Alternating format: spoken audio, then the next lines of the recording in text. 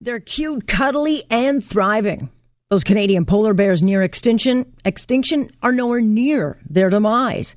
You can repeat the doom and gloom talking point as much as you want, but court documents confirm that the polar bear population in Canada is not at all in decline. In fact, the Nunavik Inuit report states it's rare to see a skinny bear because they're in abundance and they're quite healthy. This is the latest discovery from Ottawa-based publication Blacklock Reporter. They've obtained court documents that reveal Environment Canada cited conservation concerns as justification to cut hunting quotas for Nunavut residents, despite plenty of evidence from wildlife experts and residents that state otherwise.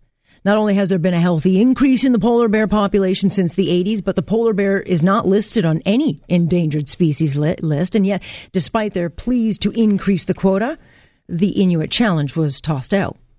Hey, don't let the facts get in the way of a good story now. Well, here's the story. Polar bears are the perfect poster pup for environmentalists to play up the fears of climate change because they're cute and they play on the emotion of people. And you'll recall that emaciated-looking polar bear captured on video in Nunavut back in 2017. The video of the bear went viral, with people shocked to see an animal so weak it could barely walk. And the National Geographic blasted it out with the alarmist declaration, quote, "This is what climate change looks like." And then that shocking image played around the world as activists latched onto the bear as proof the end was near.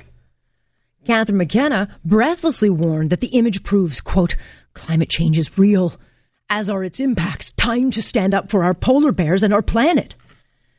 Well, it was a lie. And the National Geographic later admitted they'd lost control of the narrative, and not only did they go too far, but failed to tell the real story, which was the polar bear was old and diseased. The real story for those living in Nunavut, and the reason they challenged the Trudeau government to increase hunting quotas, is because polar bears are so plentiful in the region, human confrontations are actually a fairly regular thing. 2 people were mauled to death last year. And I get that climate change is the cause of the day, but please, can we take the emotion out of politics and policy? Because as the documents you were not supposed to see prove, the very uncertain future of the polar bear is far more certain than the Trudeau government would like you to know.